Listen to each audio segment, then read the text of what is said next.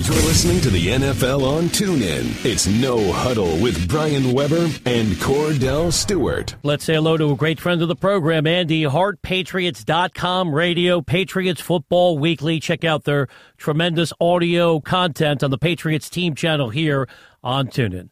Andy, thanks for taking the time. Well, you know the stat. The Patriots have given up 95 points in 3 games, the most to start a year with Bill Belichick as the head coach. Beyond the numbers, how serious are the defensive issues? I think they're pretty serious. I know a lot of Patriots fans are sort of hoping or falling back on that, this defense always gets better and improves over the course of the year. And I think that's probably true. With the coaching, the veteran leadership, I expect they'll get there. But where is there? Is there competitive middle of the road, or is there good enough to win a championship? And, we have to remember, this is a team that led the NFL in points a year ago.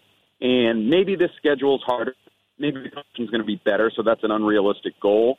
But the bottom line is you faced a rookie quarterback with a bad offense coming in, and you allowed him to put up 33 points, and you allowed him to throw for 300 yards, and you allowed him to look like a veteran passer. And I think that's where the concern is. Why is the back end of this defense as bad as it is right now when you have 3 Pro Bowlers in Devin McCourty, Malcolm Butler, Stephon Gilmore? You have 5 or 6 veterans that you think are starting caliber players when you bring in guys like Patrick Chung and Daron Harmon. Why is it so bad right now? And the answer to that is the solution. It's Matt Patricia and Bill Belichick figuring it out if it's just communication, which has been an issue. Is it technique, which has been an issue on some they've had some bunch formations and some pick routes that were an issue that they've tried to clean up. There's a variety of answers to the question, but right now it's a surprise with how bad they are. There's no doubt about that. It is a major surprise, and I think it starts in the back end with that veteran secondary. Will Tom Brady be able to continue this Tom terrific type performance every week, considering how bad this defense is and knowing that he and Brandon Cooks have looked like they found a level of chemistry that allows them to be able to perform the way they did in this last game? Can he last throughout the year, considering how bad it's been when it comes down to the defensive side of the football? Well, certainly the question about lasting will be about physicality, and, the Texans have a great defensive front. They beat him up a little bit this week. He admitted he was sore, and Mr. TB12 method and drink water and eat avocado doesn't often admit that he's sore. He was sore this week. So that's a concern. But obviously you don't face J.J. Watt and Jadeveon Clowney, Whitney Merciless every week. In terms of scoring points, yeah, I think they're going to score a ton of points. I think this is what they are. They're a pass-first offense, which they've always been, but they're a pass-first offense that has big play guys. I mean, you got Brandon Cooks averaging over 25 yards a catch through 3 games. Only has 10 catches, but he's making plays, and he's making plays for other people. Chris Hogan found himself wide open, in part because the defense was focused on Brandon Cooks, and Hogan ends up with a 47-yard touchdown crossing the field. You have Rob Gronkowski looking like Gronk. I mean, he gave everybody a scare in New Orleans with the groin injury, but 2 weeks in a row, you look up, and he's making plays with the game on the line. He's picking guys off of him.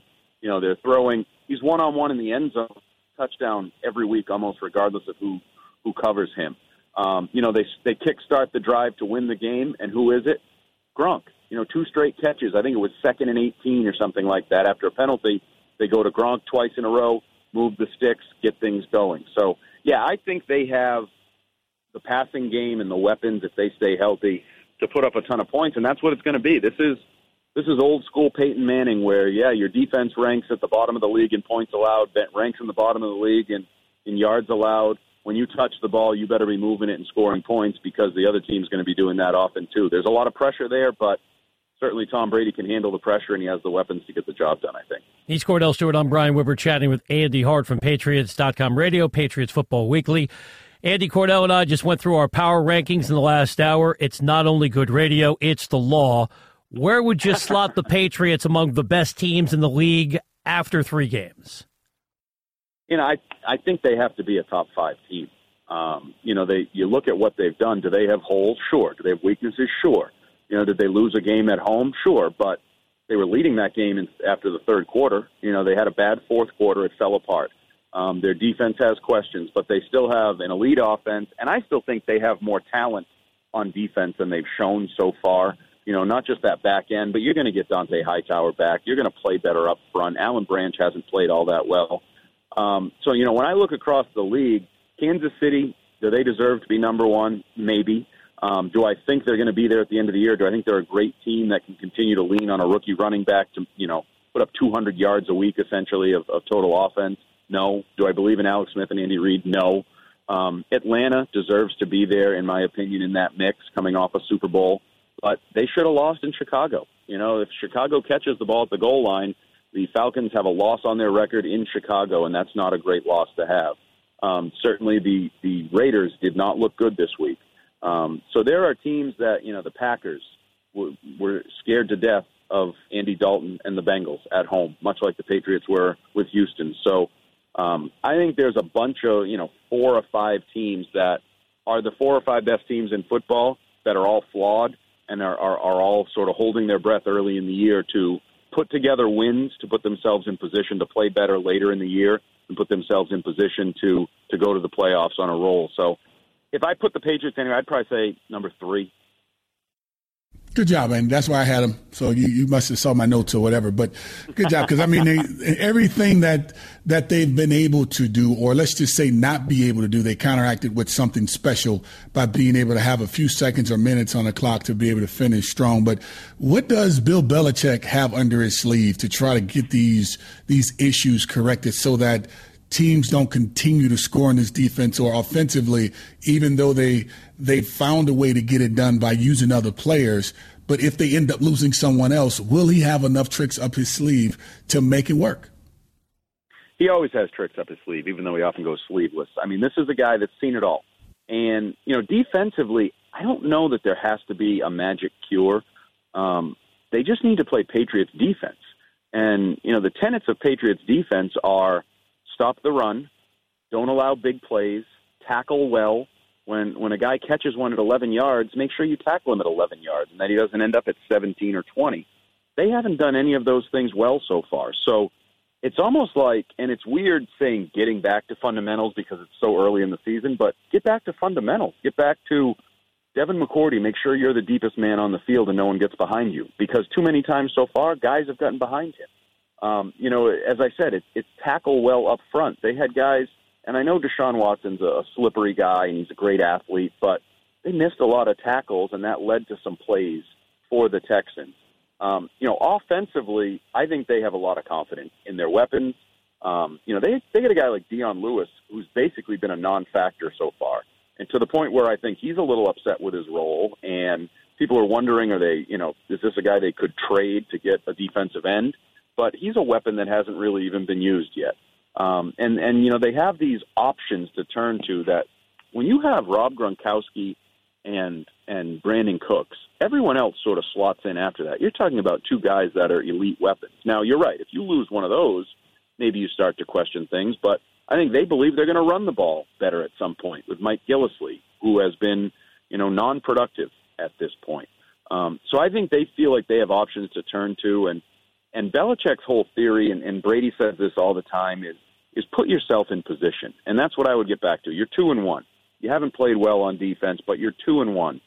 You have a Carolina team coming to Gillette this week that is certainly beatable. They're 2-1, but they're banged up. They got a lot of injuries. They haven't played well offensively so far.